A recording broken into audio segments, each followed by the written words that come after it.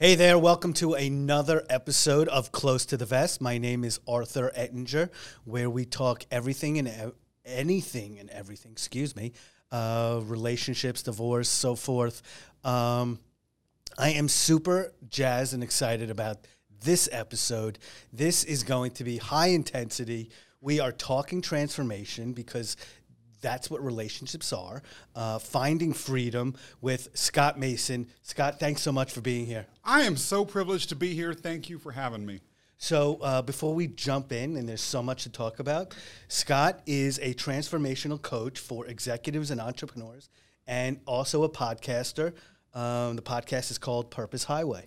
Indeed it is. That's all very true. Awesome. So there's, like I said, this is relationships, and as a matrimonial lawyer, it is often this podcast is guiding on people who may be struggling in a relationship or thinking about ending a relationship, and so much of what you do translates to relationships. Absolutely. And I know your focus career-wise is helping people how to get out of feeling stuck and stagnant, and you are the go-to guy for that. I have to say more, before we jump in, you are probably the most positive person I have ever met, and your energy is amazing, and I want to talk about that. I think maybe there's one other person that exudes the positivity, and that's Christina. Other than that, but I love your positivity. Is awesome, and so I'm honored for you to be here. It is a pleasure, and thank you for the kind words. Look, positivity breeds positivity, and so I think we're going to get in a very virtuous circle here. I'd love to jump in to your background, because I think who we are as people shapes where we are today. Absolutely. And so if you can just, I know you told me you're born in England. Can you just go back and just kind of tell the audience, tell us, your upbringing and how that has transformed who you are today? Absolutely. Thank you for asking. I, as you just mentioned, was born in England. My mother was a British woman that was studying linguistics in graduate school in the late 60s. And she had an affair with a man who was studying law in London, who was from Trinidad. And out of that affair came me. Now, in the late 60s... I did not even know that. And when we talked, you never said that. And I love that. Yeah. Hey, that song, Love Child, always spoke to me for a reason. But in any event, they knew they couldn't keep me in that era. And so they put me up for adoption. A couple of African Americans who were stationed in England at the time adopted me, flew back to the United States with me, and raised me in rural Kansas from there. And how old were you when you were adopted? I was an infant, very young, under 6 months, I assume. I don't know the exact age. Got it. So they were really the only parents that I knew, and they did a great job of explaining the whole adoption process, and they made it seem as though it was an act of love, which it was. There were no traumas related, on my end at least, relating to feeling like I had somehow been mistreated by being adopted. Although, interestingly enough, a narrative did emerge about abandonment, despite what were really valiant efforts on my parents' part to make sure that wasn't the message that was conveyed. All things considered, they did as excellent of a job as is humanly possible to convey the true intent behind what happened with the adoption. Have you ever sought to reach out to your birth parents? Well, yes and no. I have to some extent sought to do that. However, the reality is, I have a sister who is also adopted. She was adopted here in the United States from a completely different biological lineage. And that adoption search did not end in the most constructive way. And I'm very aware of the fact that there are possibilities that I may not be aware of. Right. My need to find a parent may not necessarily coincide with the parents' interests or needs. Sure. So it's something, the hospital that I was born in and the agency that I was put up for adoption through do not exist anymore. The records are sparse. I know my biological mother's name, but I've never been able to track down any information about her. And the father, I have no information at all except that he's presumably an attorney in Trinidad. And so it's really interesting. You shared there was some abandonment issues, and through no fault of your parents. Totally. And can you speak? Do you still carry that today, or you've resolved those issues? Because I can understand, and I commend you for sharing that, because that's really vulnerable. Yeah. And here you're on the one hand, you're being like the truest love about someone who has not birthed you and wants you in as your family. Absolutely. And now, but at the same time, you're struggling with your emotions and your feelings. Yeah. It actually goes as to something that is fundamental to my life mission. And that is the idea of examining the myths that we tell ourselves, our roles in them, and embracing the power of authorship over our future. So in terms of how I addressed... I love that. I got to write that down. Good. It's wonderful. I love it. Thank you. Interestingly enough, one of the most common stories in myth is of a child being abandoned and passed through a body of water. Actually, in the Bible, there's a very famous version of that with Moses, who was abandoned by his mother and literally put on water, Sure. where he was later discovered by the Egyptian princess. In Greek mythology, a number of heroes, the most notable of which was the hero Perseus, who killed Medusa the Gorgon, was abandoned and literally put in water. And through that journey, ultimately began to be in a position where their stepping into heroism was able to emerge. So part of my journey has been understanding that the feeling states that I might have had around that perceived abandonment had been rewritten before, could be rewritten, and not only that, but rewritten into something magnificent. I literally was abandoned and brought over a body of water to be raised. That's really symbolic. That's funny. Thank you. Yes. I view that process in terms of how I look back on it and think about it. I think I sort of see the passage over water in terms of my own psychological makeup and the story that I'm choosing to tell for myself as a subconscious act of transformation and reemergence. And so we'll get into the myths in a little bit more detail in a second. But I want to. So now you're in Kansas, and Absolutely. You're being raised by your parents. So can you share what was that like as a young boy? And I know you're biracial. Yes. What's that? Kansas. I know we're in New York City now. Right. What was that like in Kansas?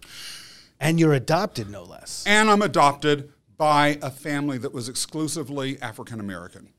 And that raised challenges in a number of respects. First of all, adoption itself was not necessarily seen as a legitimate act by all of my extended family members. And so they didn't necessarily see my parents' act of love as bringing true familial relations between them and my sister and myself. And so some family members treated us very much accordingly. In addition, Kansas is not, and especially at the time I was raised, was not the most racially diverse state, nor was it the most wasn't the most progressive. Frankly, the town Topeka that I grew up in, as an attorney, was the was the location of the major desegregation case in the history of this country, and there was not necessarily an acceptance by the larger African American community that my family operated in of someone who looked like me walking in their midst. There were issues related to my being LGBTQ. Specifically, thoughts about and statements made about that being part of whiteness, as well as that's wild. Yeah, as well as then the to be expected issues that one might face from the white community. I mean, I did have a high school teacher, my high school speech and debate teacher, say to the entire class about me, "You can teach a monkey how to speak, but you can't teach him how to think."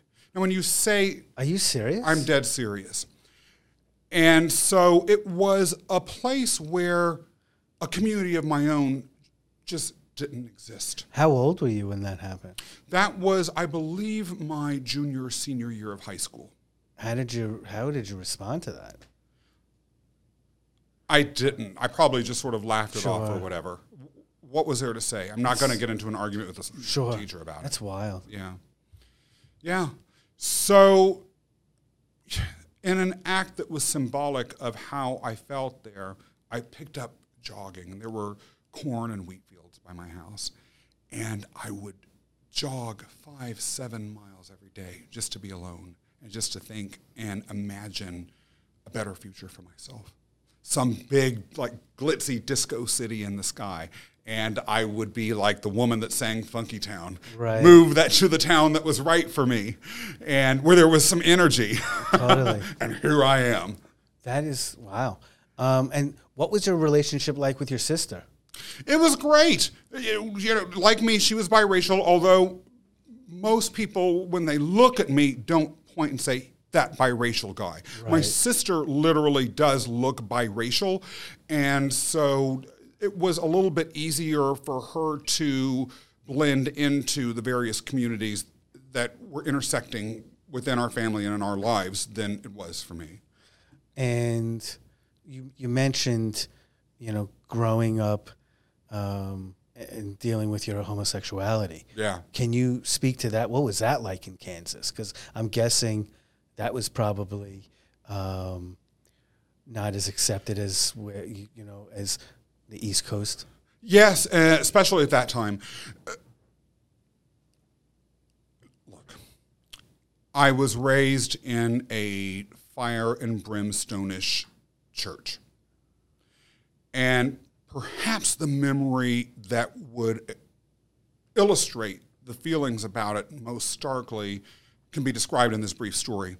The minister one day, as he was talking about Sodom and Gomorrah, which, by the way, although I don't like the conclusions that they drew about that story, I always thought it was fascinating. I mean, the fire and the brimstone raining down and Lot's wife turning into a pillar of salt. You don't get much more dramatic than that, I've got to say. So it was always an interesting story. I just didn't like the lessons that were being taught by that. And when he was talking about that, he asked everyone who was under 21 to go down to the main altar in the church.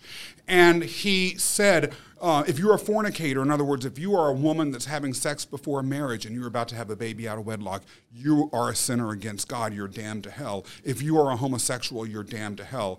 And once all of the young people went down to the altar, I knew that there was a woman who was going down to that altar who was pregnant and unmarried. She just had not told anyone yet. Mm-hmm. And he laid his hands on her and blessed her for not being pregnant and, and not having sex before marriage.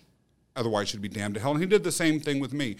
Now, of course, in the middle of our church, we weren't going to stand up at that age and say, nope, I'm gay, I'm pregnant without being married, and just let us be, condemned by everyone. But it created this sense of pressure and ostracization. However, it also created a profound drive in me, the drive to seek something better for myself, to say, I don't have to be here. I cannot and I will not live with this. Unfortunately, as a more tragic aside or more consequential aside, it also put within me a drive, an extreme drive to succeed against the odds. All the more so by virtue of the fact that my parents, having a working class background, my mom worked in a dog food factory, my father worked for the highway patrol.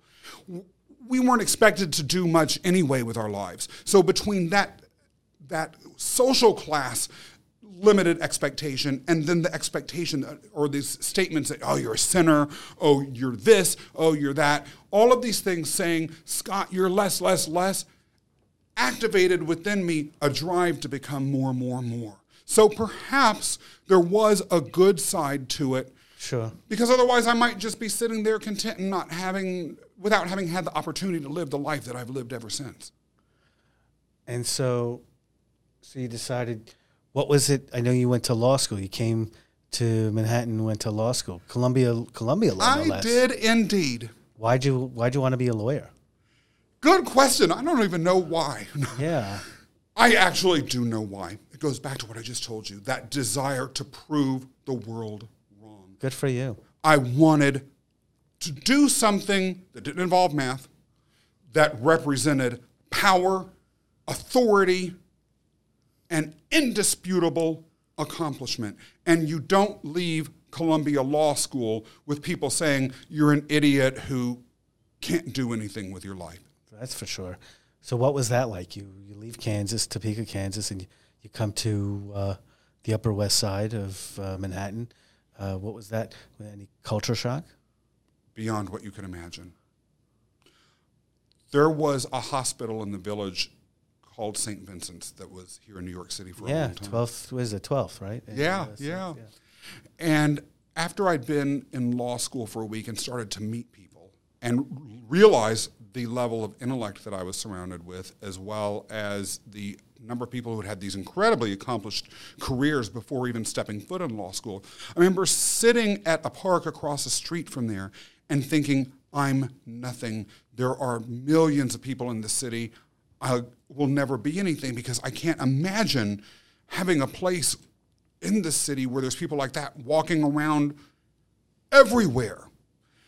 In addition, culturally, growing up in a more working class Midwestern family that's rural and in a community that reflected that, there were many ways in which I did not get along. There was nothing I could do about. But there were other things that I could do to socially grease the wheels.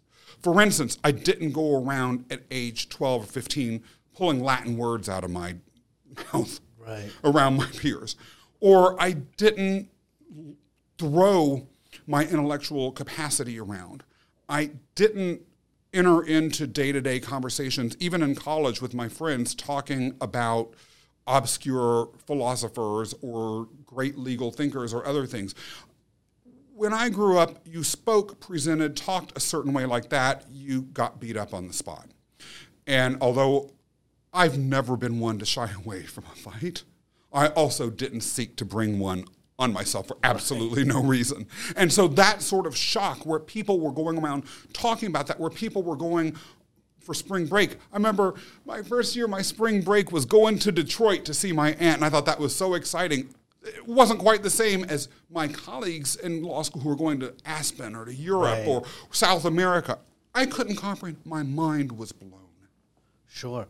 And at the same time, I have to feel like there's a real large positive aspect because you are beginning to be able to be yourself more in the metropolis of New York City. Absolutely. Look, the cultural exposure, as challenging as it was ultimately a good thing, as you said, because not just for the reasons of being in a place that was more diverse and where I felt I could be accepted, and let me, if there's any doubt that anyone has, make no mistake, law school for me was as much about going to classes as it was hanging out with all sorts of cool, fascinating weirdos that I was meeting on the streets of New York, clubbing and gym, weightlifting, all that sort of stuff. So I made sure I took advantage of everything that New York City has to offer. But when you're exposed to a vastly different class milieu than that you're raised in and forced to adapt to it, you grow. You become a cultural broker in a way, and that's been a huge privilege of having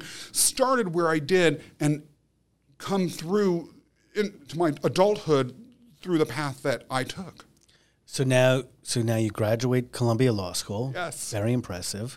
And what do you do next? I did know that I was interested in urban policy. I also had more of a public interest bent anyway, but the issues related to large cities interested me. And hey, we are in the Alpha City in the world. So working for the city of New York was a natural for me. And I worked for many years as an attorney, then later executive with the city of New York under various administrations. And so then at some point, you decide you no longer want to practice law. Yeah. What was there a defining moment, in your career where you said, you know what, I'm made to do other things. I'm made to do better things. This is not working for me. It's not stimulating me. It was a combination of things. Litigation, where I started, I was immediately unhappy with, and quickly moved into different sorts of litigation, then later into more of these managerial or in-house counsel or executive roles in various different times. But about mid-career, I remember going to a career counselor and telling her I felt like a deflated raft that was in really rocky waters on the edge of the ocean and crashing against all the different rocks that were on the shore and at risk of sinking to the bottom because I felt so disconnected. She indicated that there was a different sort of path that probably would be better for me, and I began to pursue that. So that was the beginning of that journey. However, the dissatisfaction came to a head and ultimately converged into a decision to leave the city due to a combination of toxic work environments as well as just the sort of conflict that I had with a boss that ultimately made me feel, and we mutually agreed to this, that it was time for me to move on. And I voluntarily left with an intense sense of relief. Literally 2 weeks after my pension vested, I submitted my resignation. And it was both the best and the worst times of my life, as any time of change, growth is. That speaks to so many people listening, because it's transformation right there. And, so many people, they're stuck in a situation for so long, they let inertia take over. Yeah. And they're like zombies going to work, zombies in a relationship. And you talk about like the relief you feel. And I share this with clients all the time, because they think like, oh my God, my life, it's going to be so horrible. I'm never going to meet anybody. I'm always going to be miserable. The economic situation's not going to be, what do you say to that person listening? Just describe, the sense of relief, because that to me is a perfect way of describing it. I'll frame it by telling a brief story that captures how I felt before the relief happened. I had an early morning meeting with 7 a.m. with some other people at one of the jobs that I had. And after that meeting was over, I went to get some breakfast. And so I stepped outside of the office building that I worked in and went to a deli across the street where you could get a bagel and some eggs or whatever. And as I stepped out of the office and I walked to the crosswalk to cross that street, as my foot stepped off the sidewalk and onto the street, I turned to my right. And there was one of those metal coffee carts. Right. And inside that coffee cart was a man who was selling coffee for 75 cents a cup. And I'll never forget looking at him because he was handing one of those 75-cent cups of coffee to a woman that was taking it. And she was smiling. And as he was getting his 75 cents, he was smiling. And Arthur, inside, I'll never forget this. I felt nothing but rage and hate Really? and envy directed at that man. How dare he, with that smile on his face, like what he was doing? How dare he enjoy his job? How dare he live a life I couldn't even imagine? That's where I was. I would look in the mirror some days, and inside, there wasn't a soul. There was just rage. There was inferno. Relief was the thought that I might not have to feel that way, that I could begin to recover a spirit, that I could be something other than that fire and brimstone from Sodom and Gomorrah inside. I didn't imagine what it would be like. I just knew that it couldn't be any worse. Yeah, that's powerful stuff. I'm just taking some notes because I want to come back to this. And so you end up pivoting. And, Yes. Did you go into, motivational speaking at that time and, consulting, or did you do something else before then? Yeah, there were a couple of pit stops along the way. After that, I worked for a nonprofit for a while. I thought maybe that would be better because the job was a little bit more purpose-driven. I've learned since that focusing on purpose without some larger contexts can lead itself to a different sort of unhappiness. But that's where I was at the time. Then later, I left that job and began my first entrepreneurial venture, which was being co-owner of a small manufacturing company that was the existing owner was looking to grow and scale. So we became 50-50 owners, and we were able to grow and scale that business significantly. However, it's one thing to grow and scale and to plan it and dream about it and want it to happen. It's another thing for it to be a reality. Wow. And I loved the growth and scaling process, and I understood from the prior jobs that I had more or less what it would take, and I was used to, as an attorney, putting in the work and the time that you need to in order for a business to transform and move to that level. My business partner, with all due respect, he loved the planning and the scaling. He had the same dreams, but he'd never been through that process before. Right. And for him, the doing it, I believe, was the undoing of it. It just wasn't the way he wanted to live his life. And I respect him for being honest with me. We agreed that our visions for what the future would look like with that company were exactly the opposite. And so we respectfully split. And that's when I spent the time to begin to say, okay, this is going to be my fourth act. What is it that I really want it to look like? What do I really want to be? How can I take everything that I've experienced so far, everything that I've learned, and all of my gifts, and transform that into something that could really have the sort of impact I believe I'm capable of and want to have on this planet? And hence began the journey that I've been on for the past few years. Awesome. And so you decided, that's it. From now on, I'm going to, share my life lessons and help other people get to the other side, so to speak. Too much of my career, too many years of my life, had been wasted, Arthur, being concerned about achieving so that I could make up for deficits that I perceived that I had earlier in my life. I had been given gifts and experiences, talents and interests, I believe for a reason. I had chosen to use them for purposes that were not necessarily service-driven.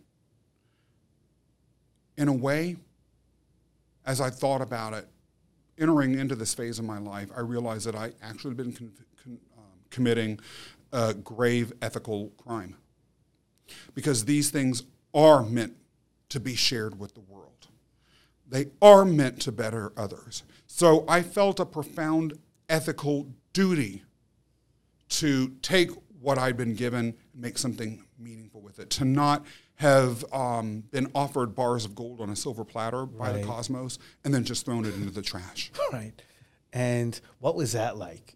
So now you have some, I understand it's a government job, so you may not be earning as much as in the private sector, but you still have some comfort. There's some comfort zone being a lawyer and you're earning a paycheck, and now you decide I'm going to go and be an entrepreneur. That has to be a scary thought. At the level I was at, first of all, it was beyond comfortable. I was very comfortable. And so the potential financial downside actually was consequential. Yes, it was scary, but another issue that had gradually come up and that I had felt frustrated about in all of the large organizations that I worked for, this came up with a nonprofit too, was that I felt because of their size or maybe because of the cultures, there wasn't really a space to be creative, to truly innovate, to say, this is a vision for the world that I have. Now, let's make this happen, and then to really go for it. And so I also increasingly over time felt more and more stifled. And money only matters so much so long as you got food on the table and you got a roof over your head and you got people in your life that care about you. And so money, I could have stayed and been miserable and all of that forever. That's very true. But embracing the part of me that actually loves risk, I hadn't explored that. We only live once. Am I going to sit back when I die and say, I love risk, I just chose never to take it? I would have again felt like I was acting against my nature. Risk engagement and the willingness to do so is itself, I believe, a providential gift. I need to do something with it. That's great. So now I know you're married. Yes. Your husband were you together with, what's his name? David. So David. Yes. I'll never forget that name. It's my dad's name. Aww. So was David, were you with David? You were with David at the time? The whole time. And so was he supportive of your decision to go and jump in? He knew how unhappy I had been in these jobs. And actually, I would come home and tell him horror stories or express my frustrations for years. When I told him in particular that I was going to leave that nonprofit job that I had after the government work and go work in this manufacturing company, I remember we were on vacation, and he said, I can't wait to... I gave the company that I worked for a lot of notice. I wanted to help them hire my replacement and provide them with a massive amount of support because the mission that they were working on really was valuable. I didn't want to throw that down the drain or hurt them in any way. But that being said, during the months between when I told him I was leaving and when I left, he was saying things like, January, when the transition date was, it can't come fast enough. That's great. Yeah. Do you think if he wasn't as supportive, that relationship would have had, the legs that it does now? It would not have. I think it's really important for people to have support, and to have a partner who's willing to make compromise, to make, for the happiness of the other person in the relationship. And not only that, but have the confidence in them and the belief in them. He has repeatedly said he believes in my capabilities. He believes that I can do this. Now, it might take time. He understands that. But he never once, for instance, was like, well, what if you fail? Or what if you won't make money? Or what if?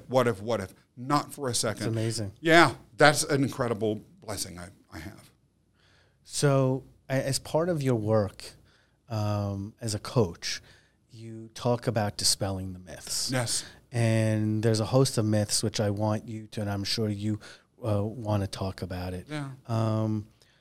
The first one that I want to talk about, and I know we've been talking a little bit about it now, in your journey, which I think is probably what you share, there's flexibility and embracing change.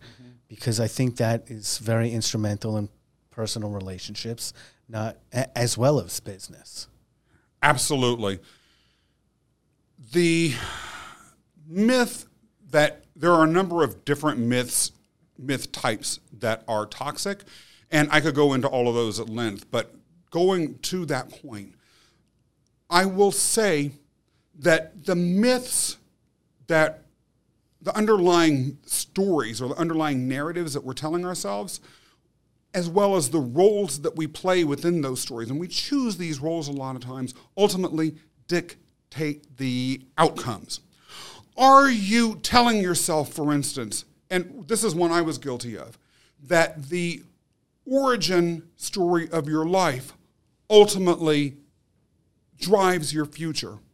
Are you telling yourself that you are a victim or a bystander or a villain in your own life as well? If so, then those may lead you to be in a place where you feel either you can't change or it's not within your nature to change. The human capacity to change is so much greater than any of us can imagine, even those like myself that embrace change. Think about our origin as a species. We started in a tiny location on a massive planet. Because of our adaptability, our willingness and ability to change, especially when times have been hard, we've spread around the entire world. One day we may be colonizing other planets. We have these capacities within us, but we have to be willing to embrace them, especially if crisis comes, and change the stories and our roles in them to make it happen. That's really profound. And yeah, I think that speaks volumes to people who may feel like they're in a rut. Stop playing the victim. I can't tell you how many, and I've done this myself. We're human beings, but I can't tell you how many times I hear about people playing the victim. And so kudos to you for helping people move past that. You think about where that story leads. So, a brief diversion. In Greek myths, there's a character named Iphigenia. Iphigenia was the daughter of one of the kings of Greece that was going to war against Troy. And the winds were not favoring the ships being able to leave. And so I believe it was the goddess Artemis, basically agreed to shift the winds if she received an appropriate sacrifice. And the sacrifice was this king's daughter, Iphigenia. Mm-hmm. Now, Iphigenia initially didn't know that she was going to be sacrificed, but as she approached the altar, she realized what was happening. And she agreed to it. In other words, she agreed to assume the role of the victim. She was sacrificed. The winds shifted. The ships were able to leave to Troy. But think about it. That is an ominous beginning to the Trojan War. And it led to nothing but tragedy for everyone involved, for Troy, as well as the family who sacrificed her, as well as, honestly, most of the people that went to Greece or went to Troy to fight that war from Greece. All of them had, at a minimum, horrific journeys on the way back. Their greatest hero was lost. That's the danger of playing the victim. Sure. Not only do you lose, but everyone around you loses. Sometimes for generations to come. It's a tremendous lesson, and I realized, it's so true that we are in control of our own destiny. I have also realized how much I did not pay attention in 11th grade and with Greek mythology, because these are really, and I remember, like, there's so many lessons in those stories. Yeah. And I know there's other, like, how do you work with your clients or when you're speaking to a room full of people? Because you're so powerful in your communication. How do you help, and like, what are you saying to people to shed their myths? it's important to understand conceptually that we live within a body of myths that we write for ourselves, and that we play roles within these myths, as we've just mentioned, that can be toxic, but they also can be positive. Embracing the full positive potentials within these more constructive roles and being willing to let go of the myths is the first step that one needs to take. We then move from there into a process of rebuilding new myths, looking at things that may have actually helped you develop the bad myths, are sometimes carried within them the seeds for something more positive, as well as uncovering gemstones from your past that may help you. I always call it like an internal archaeological dig, to uncover the pieces of magnificence that are within you that you can later build into this towering colossus that can lead into a better future. Then, of course, it's important to develop a vision for where you want your life to go and do some planning to get there. Sure. We talked the other day about finding your inner charisma. Yes. And so I think you certainly have found yours. Can you tell me what you mean by that, and share that to the audience and why that's important? Absolutely. I'll start by saying what charisma is not. Charisma is not endless, hyper, toxic, positive, BS, rah-rah speak. Standing up on a stage, jumping up and down with your fist in the air saying, "You go, girl." That's not charisma. That's just making noise. It's not merely being entertaining. It's not just hand motions and a loud voice and distracting people. That doesn't stick. Charisma is connecting who and what you are, what you stand for on this planet, what your mission is, why you're here, understanding that, then taking your communication from a space in the brain that moves with intention, connecting it with a space in your heart that is willing to commit to whatever your message is from an emotional perspective. Finding that middle ground, then releasing and letting it go without fear of what the world may say that's hostile, and without fear of vulnerability too. If you have that, you could be quiet as a mouse, but so charismatic, people can't help but follow you. Wow. So you told a story before. Yes. About when you walked by that the coffee vendor. Yes. And everybody in Manhattan, knows about those guys. They're on every other block. And your anger. And when you told me, I was actually kind of surprised, because I only know you as this ball of positive energy. And, I want to talk about dealing with the critics. Yes. Okay? You had a lot of anger. And I think a lot of people, this is a tough town to exist in. Yes. No matter what you do, lawyer, teacher, child, and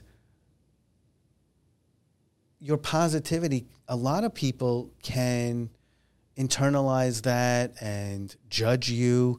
Yep. I'm gonna be extremely vulnerable here and admit, when I first encountered you, I was like, wow, who is this? He's got so much positive energy. And it wasn't until I got to know who you are. I live in a world of, by virtue of being a matrimonial lawyer, of negativity. And it's oftentimes us matrimonial lawyers are, we have to dig deep to, and I think that's why Christina and I, gel so well, is her positive energy.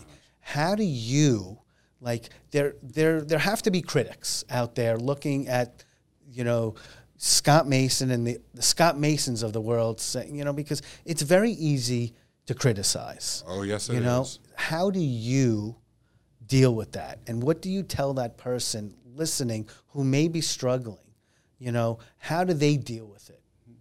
And I hope with me sharing that, it's me telling you, I respect who you are, and I've grown to really I don't know if the word is adore, but I'm very impressed about your story. Thank you. Well, that's very, very much appreciated. The positivity and the negativity that you might receive. I understand and am very aware of negative feeling states that people might have about either my energy level or the way I present or project into the world. And I have had people nicely and not so nicely rib me about it. And I have had others be flatly hostile. At the end of the day, connection to, let me step back a bit, even further than what I was about to say. Thinking about the toxic myths and rebuilding mythology. The toxic myths that can hold us back include those that believe that in one way or another there's a type of myth called the social myth. And that myth is that our lives ultimately are or should be driven by the judgments and expectations of others. In my case, this idea that I needed to come to New York City and become a lawyer and be a success in order to reverse social expectations was a negative or a reactive response to living that myth inside. The idea that I should present in a certain way that people may or may not like, irrespective of what's inside me, is a manifestation of a social myth. When we examine these larger myths that we're living in, sometimes as we dislodge them, we're dislodging a whole set of limitations that we may not even realize are there. That's point number one. But point number two also goes as to what we discussed with regards to charisma a few minutes ago. When you understand who you are, what your message is, why you're here, it's about so much more that's bigger than any individual criticizing me. I'm here for a reason. I've got a mission. Are you mission critical? Are you mission neutral? Or are you trash? If you're trash, I'm sorry to tell you, I don't have time to do anything but put you in the wastebasket. Amen. I think that boiled down, it's like, screw what everybody else thinks. Yeah, but that does take practice. It's hard. It also means embracing the power of authorship over our myths. It's so, I didn't even realize this until I was sitting here, that our stories are very similar. And I haven't shared this, but like, I didn't wake up, and I don't know who does. Very few people say, I'm going to go to law school and be a matrimonial lawyer. And my dad was a matrimonial lawyer. And that was my story for so many years. Really? And I was the victim. And I literally had the cocktail party story. I'm going to law school. I'm just a matrimonial lawyer because my parents made me go because I wanted to be an actor. And until I was able to let go of that story, was I able to, first of all, appreciate what I got, which was, a degree that a lot of people don't have the ability to have. Totally. But more importantly, I was able to appreciate my parents and my dad. And I also became a better person and a better matrimonial lawyer. I had to recreate that whole story. Yeah. And so thank you for sharing your journey, because I kind of looked like chills here. Experience, and I'm having this realization. Yeah. Actually, thank you for sharing, because that's the sort of story that is inspiring to someone like me. It fuels my positive fire. You've added some matches to something that was already burning away like crazy. So you're a podcaster. Yes. And there's a lot of everybody podcasts. Yes. Including myself, you know. But not all are as good as yours. Let's be real about that. So everybody has a reason why they do this. Yeah. What was your reason for starting your podcast? Multiple. First of all, anything involving oral communication I enjoy, and obviously podcast involves oral communication. Secondly, as I was in my prior iteration of my career, the company that I co-owned, in order to bring in business, I networked a lot. And over, when I would network with people, I would hear, you should be podcasting, you should be podcasting.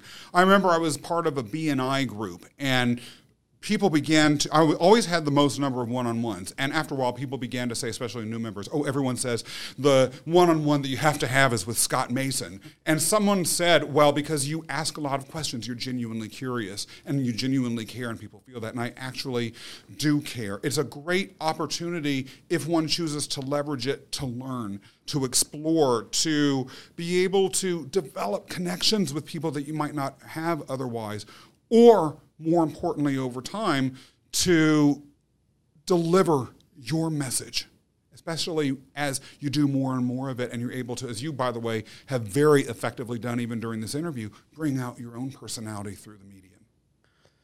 And so going back to the criticism. Yeah. Because it's very vulnerable. Yes. And Train and Christina and Corey and Dean, those are the guys who helped me do this and very instrumental in making this successful. They laugh because I'm on a 24-hour hamster wheel of being extremely positive, and this is really amazing for the public to gain information and learn from other people's journey and mistakes and success, to what the hell am I doing? Why the hell am I wasting my time doing this? I am so busy as it is. This takes so much time. How do you keep that in check? Because we were talking offline right before we started about, as you have snowballed into your success, the negativity just keeps coming. Sure. And I remembered, the team that helps me, they kept saying, you will see, you better have a thick skin for this. Because there's going to be a lot of comments. Yes. And how do you, I equate this to people who are going through a divorce, and they're always calling me, well, my spouse, my friend's spouse pays $20,000, or this is what happens. And everybody is always quick to talk about someone else's journey. Yeah. And how do you stay focused, and how do you tell the person out there to stay focused on being true to themselves? Some of it involves really doing things like writing down what your vision or your mission is for yourself, writing out a plan and then putting into place some sort of accountability system. Coaches are great for that, but it can be your spouse or your friend or whatever that is committed to you and that you ask to commit to making sure that you're remaining focused.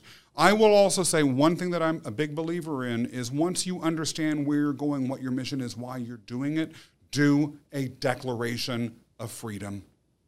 It might be in the case of a podcaster where you're viewing this as an expression of yourself as a free, independent entity in the universe, to say, write down, what is this about? I am going to declare my independence from everything that held me back from doing this and truly lean into it and give yourself that power. Is the act of writing itself going to change anything? Maybe or maybe not, but it does transform your mind. It does put something there that you have committed to, and I believe that can have a tremendously positive reaction, particularly if you share that with people that will, again, hold you accountable to it. Yeah, I also think that when you are starting to self-doubt, you pull out that piece of paper. Absolutely. It's just like if you're struggling with weight loss. Yeah. Absolutely. And we can insert any struggle here. It's a mental reminder. And it's really great advice. You're living in Manhattan, and you've been together for 24 years with David. Yes. What's that like for you guys? The last 2 years has not been easy for anybody except maybe, Disney Plus and Netflix. And Zoom. Exactly. how are you guys? A lot of relationships cratered, in these times. What can you tell somebody listening who may be struggling and was looking for help? How did you guys, get to the other side? I'll preface that by saying, because it's really relevant to this particular question, David and I, for 23 of our 24 years, including the past 2 years, have lived together in a 500 square foot studio apartment. Amazing. So it can be done. We cannot escape. I always joke, if David is secretly a serial killer or a drug dealer or something, it's impossible. I'll figure it out. There's no place for him to hide the bodies of the drugs. There's no space at all. Believe it or not, that has given us an advantage because it forces us to communicate. We cannot run. We cannot hide. We cannot avoid. It's not like I can go into another room and sleep, with the door shut, or stomp into the living room and turn on the TV and shut him out. The TV is 20 feet away from me at most, no matter where I am. And so I would say, in a way, think about these, again, unless you're in an abusive relationship, which I very much want to qualify, but if it's a relationship where the stress of being together ultimately has been taxing the relationship, understand that it is also an opportunity to build those communication skills. We have the conversations that are difficult up front. There is a mantra that my husband said within our first 6 months together that we still throw back and forth all the time and we laugh about, which is, you're you, I'm me. And we understand that when we have our conversations. That and the fact that we can't escape from that person being themselves has been our secret.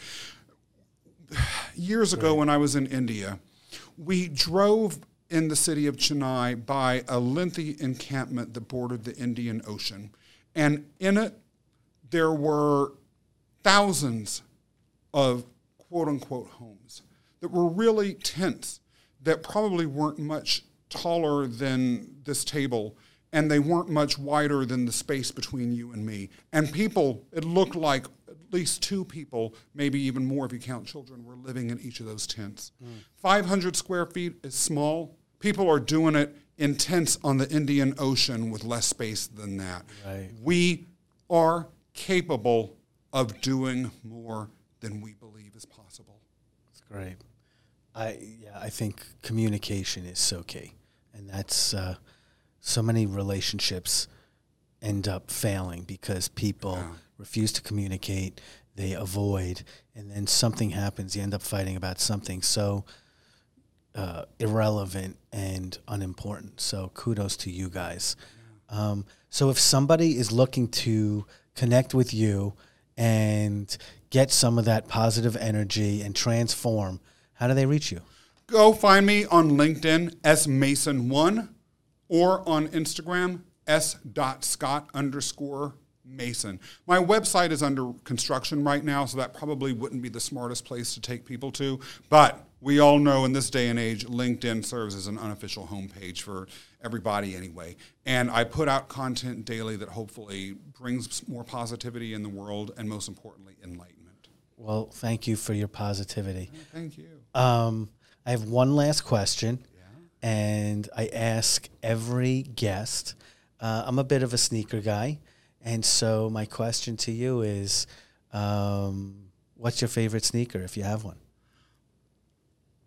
Wow, you're talking a work boots or motorcycle boots sort of guy here. Awesome. I will say probably, and I can't wear them, but I love the old school Converse sort of 1950s style babies. Yeah, Chuck Taylor's. Yeah, is that what they're Amazing. called? Yeah. What about you? You've got to tell me now. I'm a Jordan guy. I like the retro ones, the first, but I don't discriminate. I enjoy it, and what's very cool for me is embracing. One of the interesting parts of a pandemic is really breaking down of the stigmas and the requirements of what is expected of society about dressing.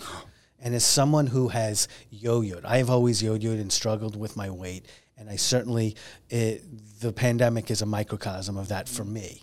You know, I got much more active and healthy in the beginning of the pandemic, and then I went the complete opposite way. But I've been able to, I'm sitting here wearing sneakers today in the office. I never did this before, and so to me, it's somewhat liberating. Ain't it though? It's awesome. It's a beautiful thing. So thank you so much for coming. This has been Thank you. really great, and keep doing what you're doing. You keep doing the amazing work too. Awesome. Thanks.